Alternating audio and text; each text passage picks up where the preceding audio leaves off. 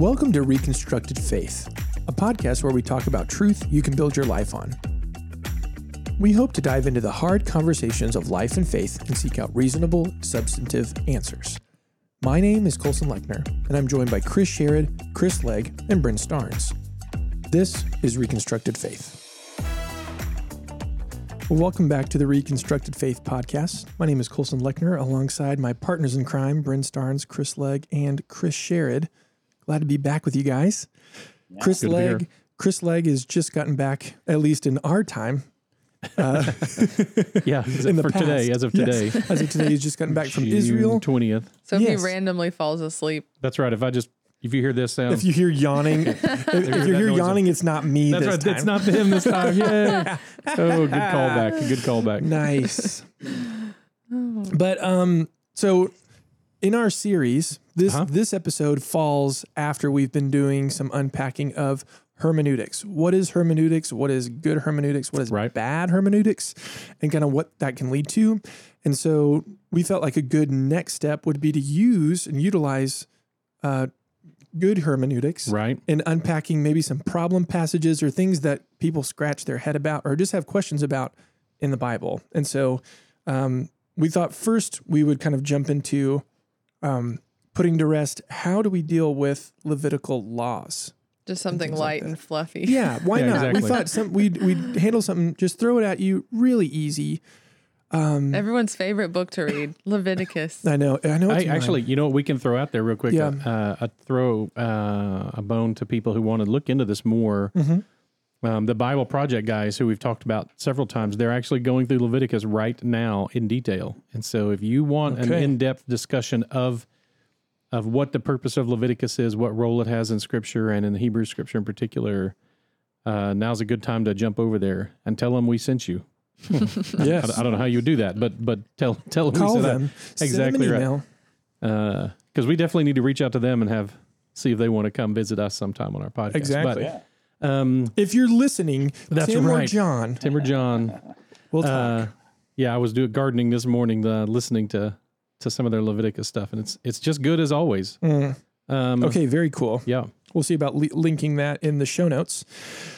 Yep. But yeah, so let's jump into it. Why do you think people care? I mean, what's the concern here when people are deconstructing their faith? What role do the Levitical and other what we would call Old Testament or Hebrew scriptural laws?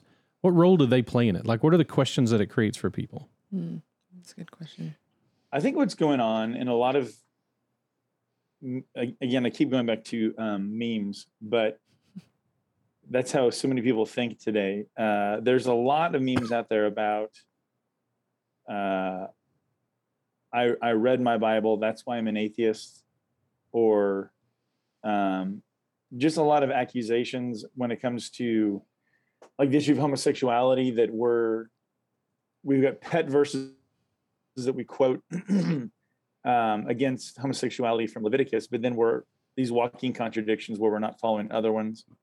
So I just think that it comes up in different ways, but in each way, I think the goal is to either make us doubt our faith or to make Christians feel like, yeah, you follow a really dumb book, or you're just being a hypocrite, picking and choosing what you want to follow. So we're cherry picking or something like that. So I think that's why it comes up a lot. Well, and I agree. And I think part of that too is Leviticus. It takes a lot of hard work to study something like Leviticus. And I think we've been talking about how if we're actually studying God's word, that takes that takes work sometimes anyway, but especially something like Leviticus that isn't the most fun read. I think to dig into some of these questions is really difficult. And so it's easy to just skim over them or just Google, like, what does my favorite blogger say about this, and just take it at that than doing our own homework. And then I think it also goes back to the conversation that we've been coming back to culturally a lot, that hypocrisy is a big accusation in the church. And it's a good point. I think this is an easier way or more common way for people to point out supposed hypocrisy in Christians, and it's one of the more dramatic ways to point out hypocrisy if you haven't really studied it enough to know kind of how all this fits together. And so I don't know. That's kind of one of my thoughts. Yeah, and I think some of that also comes back to our conversation about genre, right? Like we just don't understand. If we don't have a good understanding of what the genre is, right, and we just read it as we'd read narrative or something like that, it's just easy to get misconstrued really quickly and just not understand it. Right. Or there's a lot of. Go ahead. We've said this before, but to remember that the Bible is for us, but it's not written to us. Right. And so it was not intended to answer all the questions we want answered today. Mm-hmm. And so what we do is we read it with our Western eyes and our modern ways of thinking. And then there really are a lot of things that look weird or we just don't like or don't make sense to us that would have made perfect sense back then. So I think I used this analogy before, but it keeps happening whenever I see either rugby or cricket, because I interpret rugby through American football lenses. And so it just looks weird to me. And I don't understand what they're doing. And I'm like, how can they do that? That was a penalty. Or why is he down? Exactly. Why are they throwing it in from the sideline? I saw something. It still goes back to Chris, that YouTube video about what I showed about the British. Oh my goodness, the British sports. Yes. But I was watching some cricket thing, and the guy hits the ball with his paddle, and the pitcher, I guess is his name, grabs the ball and throws it. The bowler. It's called the bowler. Yeah. The bowler, and everybody cheers, and I'm like, what just happened? What just happened? And the guy. So my point is, I will either be confused when I'm watching it, like I just don't know what's going on. And if I'm sitting with another American, maybe we might start even making fun of it. Like, this is so stupid. You know what I'm saying? But if I'm sitting with a real guy from Australia or someone from like India where they play cricket a lot, it would be totally different. He'd be explaining stuff and I'd be like, oh, okay. But I think that a lot of people do that with the Bible because we, like Bryn said, we are just lazy. We're lethargic and we don't want to take the time to actually figure out, why was that relevant then? It would be like, here's another one that only Chris and I think could relate to. It would be like us going through we're trying to revamp a school manual on how classes should run. And one of the jobs of like a teacher or like the leader of the week for the kids is like, go outside and like, I don't know how you describe it. Clap out all the erasers, all the chalk. Oh yeah, exactly. People used to fight to do that. Oh yeah. Oh my goodness. So what would you describe? I know what an eraser is. I'm not that young. Okay, no, but I'm talking about a chalk eraser. You ever cleaned out the chalk erasers? No, but I remember them. Okay. Yeah, you bang them together. You chalk bust everywhere. My point is, if I'm reading that, I could be laughing and be like, that's so stupid that you do that. Or I'd be like, what in the world is that? Why would you have that in there? Why would you do that? And you guys are so inconsistent because you don't follow that law today. And be like, well, we don't have chalkboards. We don't have erasers anymore. Right. Mm-hmm. We don't have to do that anymore. And so again, that's a really simple, silly illustration maybe, but when we read the Bible, we want it to answer all of our current issues rather than take the time to go, why was that an issue back then? And then you go, oh, okay, that makes sense because there was, or another one, it's like camp rules where you're like, weird, you hear these weird, rules for staff, like no naked zip lining. And you're like, what? But it's because you know why that rule's there. Somebody did that. And so when you read these weird things, it's like, okay, well that they had to come up with a law. Right. I even have something not to put a baby in this little carrying case. So, somebody might have done Someone that. did that. They're like, this would be perfect to seal the baby in this case. It'll be so safe in there.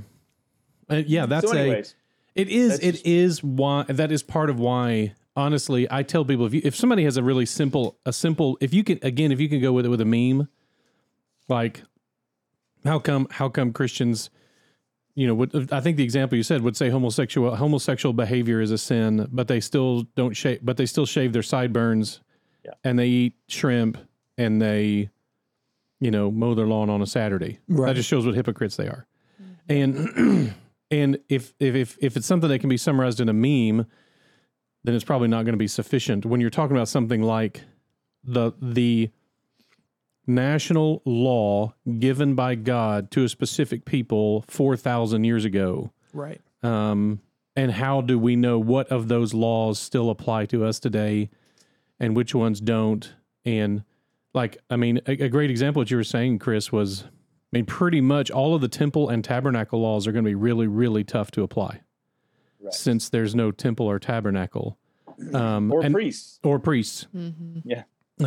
But priesthood. So there's a good one that helps us understand, because one of the things that as Christians we do is we believe that the teachings of Christ interpret the Old Testament laws for us. He's our rabbi, and therefore one of his things that he had the authority to do, not only as the Son of God and the Messiah and the great high priest, was to interpret which of those laws apply and in what ways to this new covenant. And even that is an important concept. Mm-hmm. That part of why we engage with those, quote, Old Testament laws differently is because we believe we are in a new covenant. In fact, if you could grab Jeremiah 31, and we'll look at verses 31 and 32. But so all these Old Testament, these Levitical laws, and some people argue about the number of them. There may be as many as 611, 614, although I've heard numbers much less than that if you actually count them out one at a time. But it's kind of traditional that there's 611 of them because that's what the word Torah, the numbers that connect with the letters Torah add up to 611 or 614. Anyway, there's a lot of complicated stuff there, but there's a lot of laws about a lot of things. And in a second, I'm sure what we're going to do is break them down into three headings, which again, you follow almost any New Testament scholar in engaging with the Old Testament, and they're going to break them down. So we're going to do that in just a second into a few headings. And then Jesus interprets those three headings in different ways, how he engages with them. But the idea that there's going to be a new covenant, and a covenant is just a word for testament, by the way, a new testament, a new code, a new ethic, a new whatever, that is prophesied in Hebrew Scripture. And in fact, many people in Judaism today are still waiting for that. It's not that they don't think that's possible, they just don't think it's happened yet. So if you could read Jeremiah 31, and 32 for us. Yep. Behold, the days are coming, declares the Lord, when I will make a new covenant with the house of Israel and the house of Judah, not like the covenant I made with their fathers on the day when I took them by the hand to bring them out of the land of Egypt, my covenant that they broke, though I was their husband, declares the Lord. That's 32. Is that 32? Yeah. Okay. So again, you want me to read 33? If it seems appropriate, you can. We'll try it. For this is the covenant that I will make with the house of Israel after those days, declares the Lord. I will put my law within them, and I will write it on their hearts, and I will be their God, and they shall be my people. There you go. So there's going to be a new way that God engages with his people. And then we get in the New Testament, in the gospel, in the new covenant, is that the covenant isn't just for the nation of Israel, it is for the people who fall under the heading of Israel, meaning his people, his chosen people.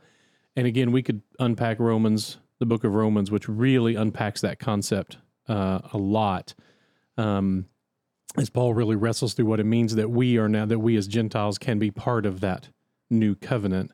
But that's significant. It's significant there is going to be a new covenant. So I got another one. Colson, if you want to grab this one, that applies to this, and I know we've used this analogy before, but it seems like it's worth saying again before we unwrap it.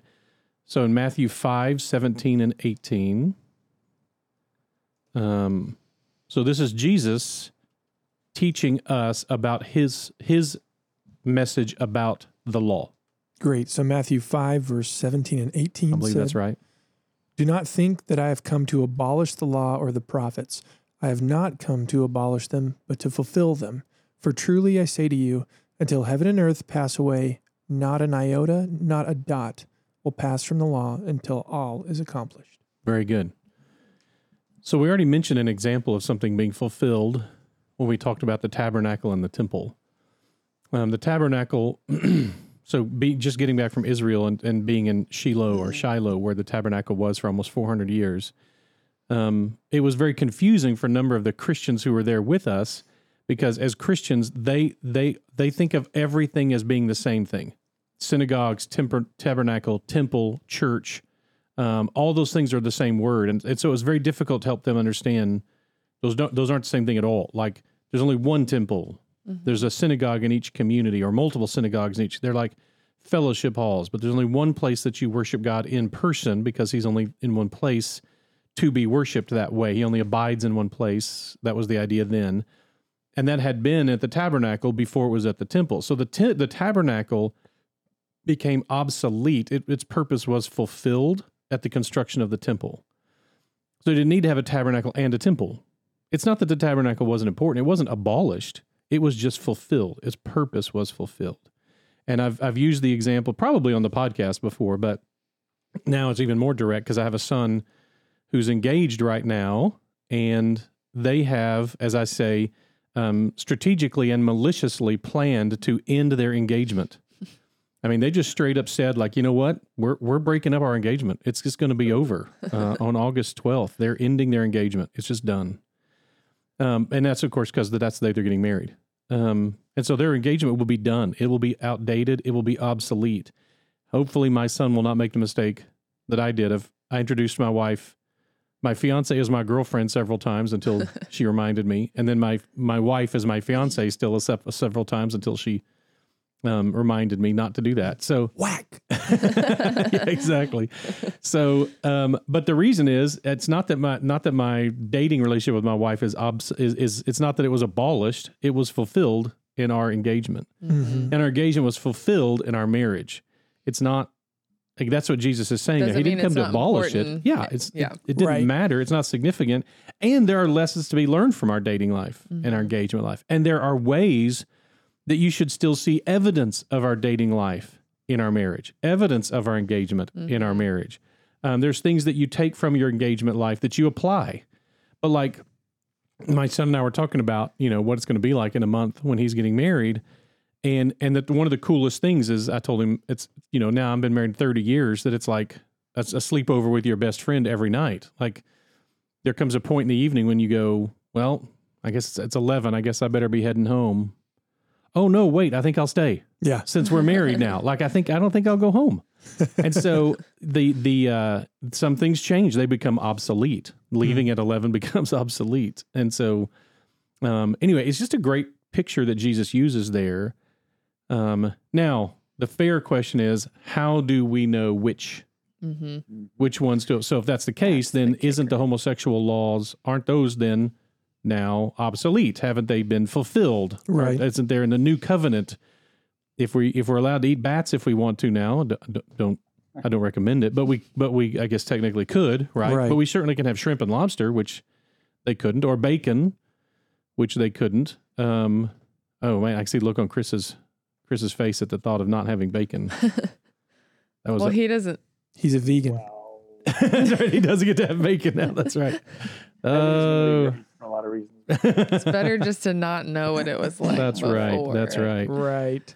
But yeah, but there you exactly, because when we pull things, like when we quote unquote cherry pick from other scriptures, right. It's like, oh wait, no, you can't do that. And so I think people would be like, well, wait, you said we couldn't do that. That's right. So, but you're doing that. Mm-hmm.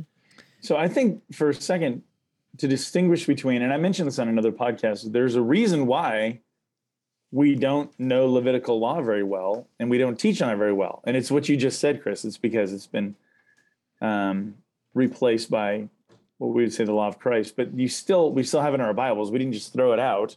Right. So I think I would distinguish between good cherry picking and bad cherry picking, if I may. Okay. So I would say good cherry picking. Let me start with bad. Bad cherry picking would be if a Bible verse doesn't support how I feel or what I want it to say, then I ignore it and I find a verse that does. Right. Mm-hmm.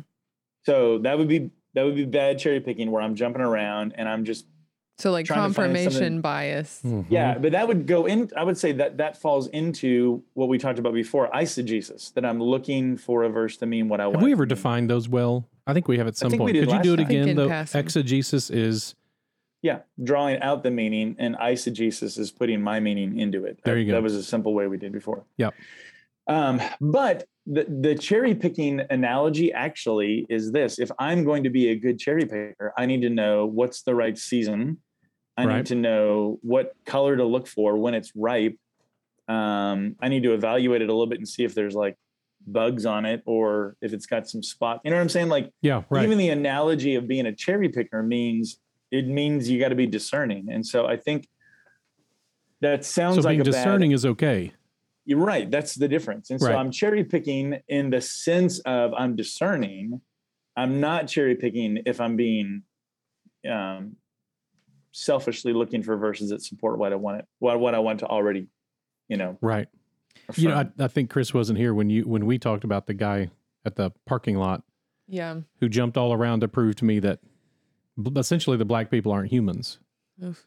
And Really? I missed that one. From the Bible. And he just jumped. It was a wild race through scripture as he picked a verse here and then would like finish a sentence with another verse from a totally different place. It was all of the nightmarish hermeneutical errors that you could find. Right, because you said, "Can I just record?" Yeah, I should have recorded it. Can I just record that so I can? I regret that I didn't. I would love to. If I could ever see him again or find him again, I would record him because it was impressive in numerous ways. But the main one being he had found every phrase in the Bible that he could twist to defend his view, and then he was linking all these phrases from all over the Bible. And so, yeah. So good cherry picking takes discernment, obviously. Bad cherry picking is when we take verses to support what we already believe. Mm-hmm. You think are there any other tenets of bad cherry picking that come to mind? Is that the primary one? Yeah. I think a lot of times it's just ignorance. And so what happens is someone sometimes maliciously will find a Levitical verse and lift it out of context, or even just quote it. It doesn't have to be out of context. And then a lot of times just ignorant believers or who don't know that there's a difference in Levitical laws versus moral laws or whatever, then they get freaked out because they're like, oh my goodness. So sometimes it is cherry picking in that sense where they're actually using it to try to like we already said, to try to make us look like hypocrites. So the way I distinguish in my brain, my cherry picking is, and Chris, you might have more than 3 categories, or you might redefine these. Is this what you're talking about? The headings of Levitical I don't know. laws? I'm about to see. Okay, We'll see what Chris says. So I distinguish between ritual, civil, and moral. So ritual. So we're talking about Leviticus specifically right now. Yeah, Old Testament law. Old Testament law. Yeah. Great. Right. Okay, so the ritual ones, a lot of them are for priests, sacrifices, ceremony, and worship. And like Chris already said, we don't have priests or sacrificial system or the temple anymore anyways. And so right away you're like, okay, that doesn't count. Right. They were about how to worship. That's what they were for. How to. In fact, let's look at a real quick verse because yes, those are the same 3 division. Okay. Can you repeat those again? Sorry. Yep. Go ahead, Chris. I said ritual, civil, and moral. Right. So sometimes you call the ritual ones are also called some kind of called ceremonial, ritual or ceremonial laws. Then you have national laws or civil laws, and then moral or ethical. Yeah. Okay. So the civil laws are more the national rules for Israel under this theocracy that was unique, but mainly it was to maintain purity and separation from these other nations. And that's what a lot of people forget historically. You've got Israel being in this polytheistic pagan culture for 400 years. Mm-hmm. Right. And so God's bringing this infant nation into, first of all, just becoming their own, really understanding who God is, but then also they're still going to be surrounded by all these pagans. And so God is really, really trying to get into their heads. You are to be distinct. You're to be different. You're to be set apart. Don't follow what they do. And so a lot of the weird, crazy things that are trying to be very different is because this is what like the Canaanites did to worship their gods. Their fertility rites or their worship practices were purposely like mixing seeds or mixing things or mixing, and so that's where you get these weird Levitical commands about don't mix seeds or don't mix fabric. Right. And so to us, that sounds weird, but to them, they would have been like, oh, right. So we're going to be totally different. Right. It just seems weird, but what verse were you going to say, Chris? Well, so let's look at, there's a kind of an introduction to each of them. So Leviticus 1, 2 through 3, references the ceremonial laws. And then we're going to look at Deuteronomy 24, 10 and 11. I hope these are right, by the way. To reference the civil Deuteronomy laws. 24. 10 and 11, right? Okay. And then Exodus 20:13, referencing the moral. But yeah, the national laws, the civil laws, yeah, Chris, exactly. It's a huge eye-opener to me to realize how many of Israel's laws, the civil laws, were about separation. They were teaching Israel a very, very important thing every day, all day. Some things aren't other things. This is not that. Male is not female, for example. They just aren't the same thing. And you need to know that. You need to have things to remind you of that, because that wasn't super clear in Egypt. That wasn't super clear in the pagan cultures that you're interacting with. Life is not death. That's not super clear in a lot of these pagan, some of these pagan rituals where they slaughter children in order to bring rain, because rain brings life. And God's like, no, see, death isn't life. Death and life have two different things to do with each other. And so they're constant. This type of animal has hooves. This type of animal doesn't. This type of animal has scales. This type of catfish aren't tilapia. They're two different things. And it's not that those were a moral stance. It's that those were teaching a civil lesson. This isn't that. And it's all through so many of the weird, not combining, like Chris was saying, not combining fabrics or seeds or whatever. This isn't that. And they needed that reminder every day, all day. And even with the reminders every day, all day, they still insist on integrating with the false teachings of these other religions constantly.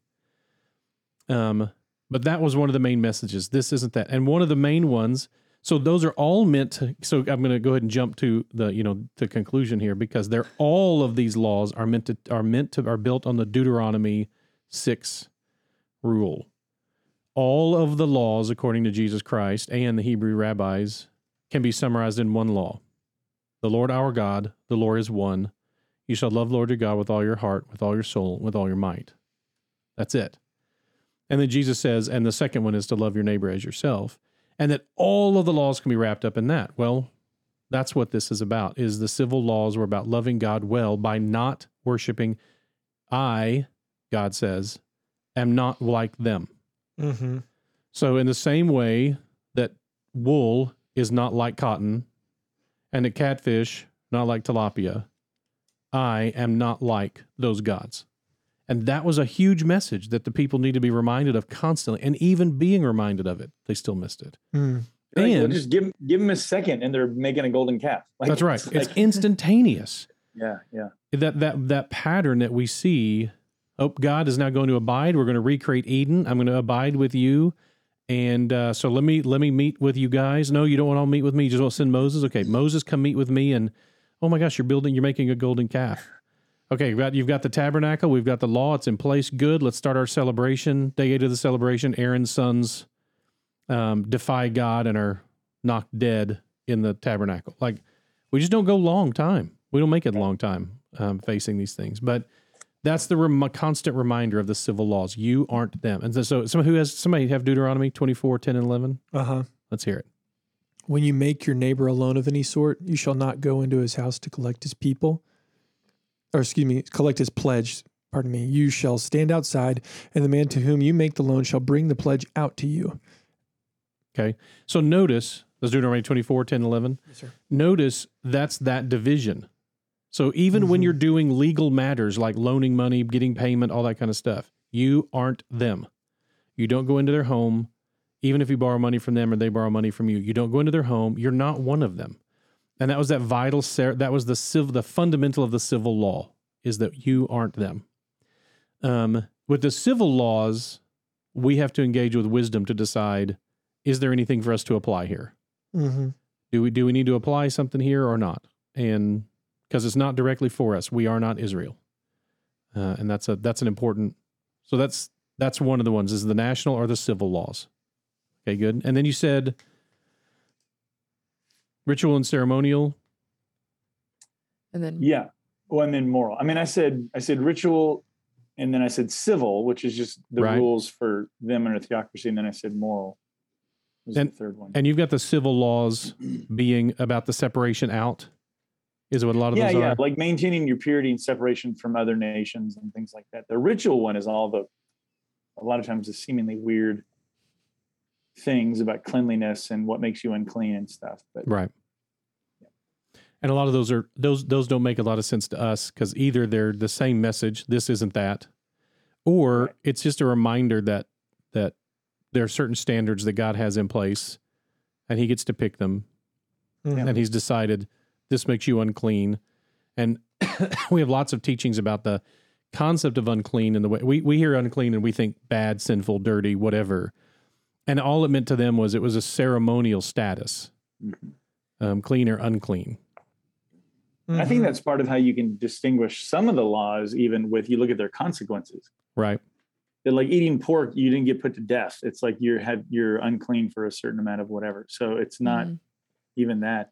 I think for the moral one, a helpful one is to look, because we do quote Leviticus 18 a lot about unlawful sexual relations, right. And to ask, was that only for Israel or is that for all things? And at the end of that section, that's all of these wrong applications of sexual relations. God says, don't make yourself unclean by any of these, for all these nations I am driving out before you have become unclean, and the land become unclean, so that I punish its iniquity and the land vomited it. In other words, he's saying, this is why these nations are being punished. They were doing these same sexual immoral things, and that's why they're driving out. So obviously it wasn't just for Israel. Because a lot of these laws are specifically for Israel. Right. But that's like one of the examples that... Yeah, that it's not just homosexuality isn't only for Israel or only under the ceremonial or the communal laws. Yep. So how do we know? By the way, I would add a fourth heading when we're looking in the New Testament in particular, and that's the rabbinical laws. Okay. And rabbinical laws aren't found in the Hebrew scriptures. They are just applications of it. And especially when we're looking in the New Testament, what we see is Jesus flaunt the rabbinical laws. He does not respect them. They are not, he sees them as not requiring any response from him at all. Rabbinical laws are like when the Pharisees applied the Old Testament in their own way or added to it. Yes. Yeah. So like when we know the hand washing laws, that's actually rabbinical laws, not that's not, you don't find any commands about washing hands in the Old Testament that applies to everybody. And so when Jesus' disciples aren't washing their hands and the rabbis get really mad, what Jesus does is he shows them an actual Levitical law that they disobey because they don't like it. And then he is essentially mocking, oh, you've created a law and you think I need to follow it. God created a law and you don't think you need to follow it. Then there's a problem here. Interesting. But a lot of the Sabbath laws, in the Sabbath, the only commandment in the Old Testament is to not start a fire, essentially. And then, so in the New Testament, Jesus... And to rest. I mean... You're supposed to rest, general, right. Yeah. Take the day off and take a day of rest. But the only direct application is not start a fire. There's nothing in the Old Testament about picking up a mat. Nothing in the Old Testament about making mud. Like nothing in the Old Testament about harvesting wheat. Yeah. Exactly. Or healing someone. And so Jesus does all of those things, and his followers do too, and they get in trouble for them. In fact, that's the first thing that makes the religious leaders mad at them. Yeah. Is his flaunting of the Sabbath laws or him telling other people to pick up their mat and do something when it's a Sabbath. You're not supposed to pick up your mat on Sabbath. I mean, the guys have been laying in the pool of Bethesda for 38 years. He gets healed, and Jesus tells him to pick up his mat. And the Pharisees later are saying, I assume it's I have to look back. It's whether it's the Pharisees or just the teachers and the scribes. But then they say, this man can't be from God because he told you to pick up his mat. But he just healed somebody who's been paralyzed for 38 years. And what they care about is he carried his mat, because that proves that when there is no Old Testament passage to tell you can't pick up a mat on the Sabbath day, especially if you're walking for the first time in 40 years. But like when Jesus makes mad, how hard does your heart have to be? Oh my gosh. You just witness a miracle, like the man with the withered hand, and you're like, the guy's like, pick a different day to heal somebody. I'm like, oh my goodness, like, right? What's wrong? Your tradition.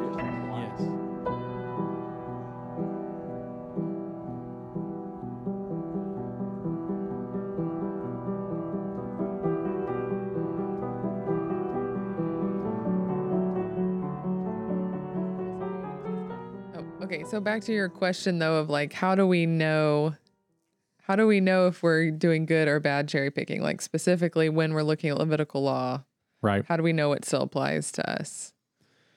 I'll give you one big one. A big one is going to be the interpretation of Jesus. And this is the biggest and probably the most important. So one, Chris was saying it a second ago, one is, does even the Levitical law, does it seem to apply to everybody or just to Israel? And how does it apply to everybody? Like, does it apply only when the sojourner is in your land? Is that the only time it applies, like with the Sabbath? Or is the sojourner supposed to continue doing the Sabbath after they leave Israel? And so those are some good, another one, I think, Chris, you were saying also about the consequence of the crime can be an indicator. It's not universal, but can be an indicator. How serious a crime is this? Is this a cutoff from the people, or is it you're unclean for 7 days?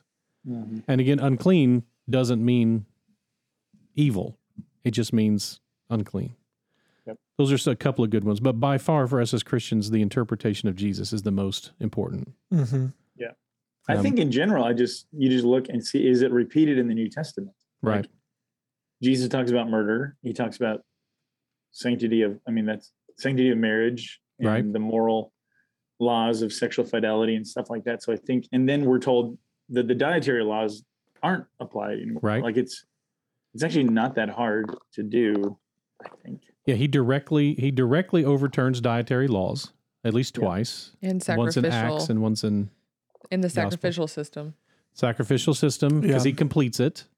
The writer of Hebrews lets us know that he's completed it, and it's now unnecessary. Now, again, it's one of those, like we do Passover here sometimes to learn from it. I don't know that it's immoral. I don't know. I wish we knew whether, like, did Jesus do the sacrifices? I mean, I assume he did the sacrifices every year as a young man, even though he didn't need to sacrifice an animal for his sins, but he probably did, or he'd have been some kind of weirdo. Right. I mean, like, it'd have stood out. But how much of that did Peter do and John do and Paul do after? We know they still went to the temple, and we know they still practiced some of those things, but we don't have a clear description of what all they did and didn't do after Jesus' crucifixion and resurrection. I didn't think about that. It's really interesting. Someone asked the other day why we as Christians, why the early church started meeting on Sunday rather than Saturday. And I do think one is to celebrate the resurrection on Sunday, but I think by far it's because the first Christians were Jews, and they had synagogue on Saturday. They were meeting with their family at synagogue on Saturday, and they had stuff to do on Saturday that was connected to the Jewish Shabbat, the Sabbath, to rest and be with family and celebrate together and have dinner together, just like they do today, and to go to synagogue in the morning. And so, when are they supposed to get together and sing and praise and celebrate Jesus and learn about him? Well, it can't be Saturday morning. They have synagogue then. And so I think that's why they started practicing it on Sunday morning, and that became, we still honor the Shabbat laws. Why else do we have Saturday off? It's in America. Why would we have Saturday off? That makes no sense at all. And so many businesses don't now, which is heartbreaking to me, sad to me, but we still recognize the need that the Sabbath was created for man. And again, that's a great one that Jesus interprets for us. Sabbath was made for man, not man for Sabbath. Sabbath is not something we worship. God gave it to us. If we're dumb enough to ignore it, well, then we're dumb. If we're going to ignore the need, he made it for our sake. We should enjoy it as a good gift. It's not some kind of obligation, and it was never intended to be primarily, hey, this is because I need you to do this. Now, he created a punishment for failing to do it. Yeah. Because it was an act of faith that he'd required of them. But he also was teaching them, almost like children, as they left this pagan culture. Here's how things work, and there are consequences for failing to do this. But think about, Jesus, like Chris was saying, Jesus directly instructs in regards to porneo. He uses the same word, sexual immorality, that would have been used in the Septuagint with those passages about sexuality and marriage. Being honest, telling the truth under oath, like those, Jesus confirms all of those, honoring. Or think about the Apostle Paul confirming, honoring father and mother, for example. Those are clearly confirmed by the New Testament passages. And I think it's interesting to remember he actually raises the bar. Like, oh yeah, it's not just murder external. It's like what's going on in your heart. It's not just because his point is that hatred is murder in seed form, or lust is adultery in seed form. And so he's getting all the way back to not just did you outwardly follow this, but is it what's going on in your heart? So I think a lot of people think Jesus was soft on those things, but no, not at all. Actually reminded people what the standard really was. I don't know if I've ever told you this, Chris, but I had a pastor, Lanny Tanton, who he was my pastor when Bill Clinton got caught having had an affair with Monica Lewinsky. And then the next day, Lanny got up and preached and said, in the sermon, the main difference between most of us and Bill Clinton is opportunity. Mm-hmm. And Jesus is not impressed by our lack of opportunity. And that's what he's taught through those passages. The fact that you're too much of a coward to act on your lust does not impress Jesus. Right. The act that you're too afraid of going to prison to murder somebody, and that's the only thing that keeps you from murdering somebody is your fear of consequences. That doesn't impress Jesus. You've already done it in your heart. And so, obviously that's not saying, so you might as well go ahead and do it. Right. It is, no, you've already dealt with these issues. And so, I'm a big fan of really when we wrestle through those thoughts, recognizing the standard that he set was higher, not lower, for us. On the moral ones, right? And it's because the moral part of the heart, and it's still based on the same. By the way, those are still based on the same motivation as the Hebrew scriptures were. You shall love the Lord your God with all your heart, mind, soul, and strength, and you shall love your neighbor as yourself. Jesus did not in any way minimize the purpose of all of the laws. And the purpose was to teach us to love God with all our identity and to love each other. And so Jesus is saying that those fulfill the law, just as his identity fulfills the law. So the only ones we are, quote, stuck with still, that we're left with, are the ones that Jesus confirms in the New Testament. He and his followers confirm in the New Testament. And sexual immorality laws, he confirms. Yeah. Being a good neighbor laws, he confirms. All of those he confirms. And so we go back and they're still there. And we see those still in the writings of his followers. The family code laws, he confirms a lot of those. Now, the way they're lived out is different sometimes than how we think of them. But those are examples. So would you say, you may have already said this, but if there's something that Jesus doesn't specifically mention or reinstate, we should be really careful to ascribe to it as believers, like from the Old Testament. Yeah. It's not that we shouldn't across the board, but we should just be really careful with the context and application of that if it's not stated by Jesus and or maybe the apostles. Would you include the apostles writing in that? Yes.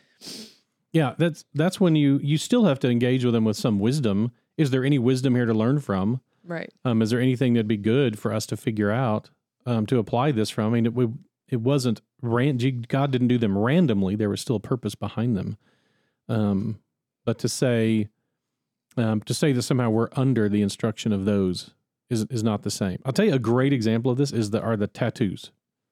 Mm-hmm. And so the people of Israel were directly instructed not to mark their bodies, not to get tattoos. Which a lot of previous believers ascribe to, or like previous decades, centuries. Probably, I don't know how far back. Both. Yeah. Anyway, go ahead. But yeah, that's a great example of an Old Testament law that is not confirmed in the New Testament. Jesus does not in any way condemn, command, or anything about tattoos. So, was it a pagan? You think it was like a pagan? Probably. Yeah, don't mark your bodies like the pagans do. Affiliation. The specific passage actually says, do not cut your bodies for the dead or put tattoo marks on yourselves. I am the Lord. Yeah. And I think that's part of what they would do is they would slash their bodies. I mean, you see this with the prophets of Baal and Elijah, they would cut themselves. And it was like a way you got your God's attention or honored him, which is totally what people aren't doing for the most part in getting tattoos today. I mean, if they are, then that would be wrong. Right. If it's for your fault of God, but that's most Christians who are getting tattoos are doing none of this. So it just doesn't apply. That's what I meant when I said, so what we do now is we have to apply wisdom to it. Right. Yeah. And so we say, is this a wise tattoo to get, or is this a foolish tattoo to get? So we still apply wisdom to it as we do with all of the Old Testament laws. So I apply wisdom to, do I eat monkeys or bats? No, that seems unwise. Do I eat shellfish and shrimp? Well, that seems okay. So I'm not under a law for those. Still want to apply wisdom to them and try to figure out what's going on there. But that's a good way of thinking about it. Is the ones that aren't confirmed biblically, we still have to have wisdom about, but we can't universally apply them. Right. We can't tell everybody. The one thing I would add to that, and I know we got to wrap up soon, but some people have said because Jesus said nothing about homosexuality, therefore we don't have to. And so that's an example there, though, of, okay, but did he affirm in any other way? And he affirmed God's design for male and female. Right. And he used, like Chris said, the phrase porneo, which is any sexual relationship outside of marriage, which is an umbrella statement, which includes adultery, homosexuality, all that other stuff. So I think that's another argument that people have said, well, Jesus never mentioned it. But that's the dangerous right part there. Right. Well, the dangerous part there is to say, well, then therefore, whatever Jesus didn't condemn, he therefore affirms, which that's dangerous because he never mentioned anything about child molestation. So that's, again, where you're using common sense and wisdom. And so I actually would say he does mention homosexuality and child molestation because he uses the word porneo, which any first century rabbi using the word porneo is referencing the Levitical laws about what is wrong, what is sexually immoral. That's why he doesn't have to unpack it because it's already written. I mean, it's clear. This is what is meant by that, is any sex other than consensual sex between a man and a woman married to one another. And so anything outside of that would be sex with family, sex with a child, sex with some of the same sex, sex with an animal. All of those are directly forbidden. And the consequences for any of those are extreme. And so I think he did mention, he didn't use our words for it, but that he doesn't, he's speaking a different language in a different era, but clearly that's what he's referencing. And his followers knew that. That's why, for example, the Apostle Paul so unapologetically condemns it, because he knows Jesus was condemning it with his language. So as we're the wrapping behaviors, up, by the way, not the temptations, right? The behaviors. Yeah. All of us are tempted by sexual immorality, but whether it's a mental behavior or a physical behavior to engage in sexual immorality, those are still fall into the heading of sin. And he even differentiates between mental behavior that's sin and just temptation. I think so. Yeah, I do. And this may be, I don't know if this is possible, but as we're wrapping up, so if someone says something along the lines of, well, you Christians just pick which Levitical laws you want, what is a good, if you don't have time to unpack everything with them, what is a good response other than it's complicated? What is a good response to that? What they see as a cop out of saying like, well, context, like you got to go back to the context, which, I mean, it's not a cop out, but. Right. But like, if you're just having a passing conversation with someone, is there a way of graciously, without unpacking all of it, kind of explaining this? I talk in terms of following my rabbi. So I interpret the Old Testament through the lens of Jesus' teachings. And so that's how I do it. I think that's as a Christian follower of Jesus Christ, I think he has the authority to interpret the Old Testament. And I don't think I do, but I don't have I also don't think I have the authority to question his interpretation. And so when he interprets it, that I now have an answer. Him and his follower, him and the apostles. Yeah. I think that's very clear. Yeah. And I always throw out those three distinctions just real quick. Right. Yeah. I just go, there's ritual, civil, and moral, and you got to figure out which one's so it takes some study. And so we're not cherry picking in the bad way, but we're being discerning, if you want to call it good cherry picking. Yep. That's good. Yeah. Some good resources. I think I mentioned this book before, but this one, How Not to Read the Bible, is really, really helpful. Okay. Because just over and over again, it keeps tackling kind of modern accusations against Scripture. It's by Dan Kimball. And I just think it's really helpful, just because it acknowledges, those are really sounds weird unless you know what's going on here, and it just walks you through how to interpret a total other heading, and that I think can affect people as well, but it's a total other heading than this one. Yeah. About the Levitical laws but it's the same God who made these Levitical laws, and some of them are really weird and seem cruel, and I don't understand them. And any God who would create these laws is a God I can't imagine following. Mm-hmm. And that's a separate heading, and we're going to deal with that under the heading of is God by modern standards, is God immoral? Is that how we said we're going to verbalize it? Scripture immoral by today's standards. And so we'll unpack that some more under some of the key headings. But a great resource for that one is Paul Copan's book, Is God a Moral Monster? Oh, yeah. And what he does really well is he takes some of the the nitty gritty little picky passages and then we'll spend how much time he needs to really unpack it. Yeah. Okay. That's a good one. I'm a huge fan of it. He does his homework really well for that. And it's really accessible, though. It's not like you can read it, you're going, oh my goodness, this is so tedious. It's really helpful. Like you can read it. Anybody can read it. You can absorb it, understand it. Okay. I was pleased with it. That's awesome. Great resources. So a lot of great unpacking. Thank you guys for doing that. A lot of great resources. If you want to know more, if you have any specific questions, reach out to us at info@southspring.org, and we'll see you in the next episode. Thank you for joining us for this episode of Reconstructed Faith. If you enjoyed what you heard or were challenged, please leave us a review. It'll help other people to find us. If you have questions or a topic you'd like to hear discussed, shoot me an email at info@southspring.org. Reconstructed Faith is a resource of South Spring Baptist Church. Our transitional music on this episode is by Ali Legg. Remember, don't give up, trust God, search for answers.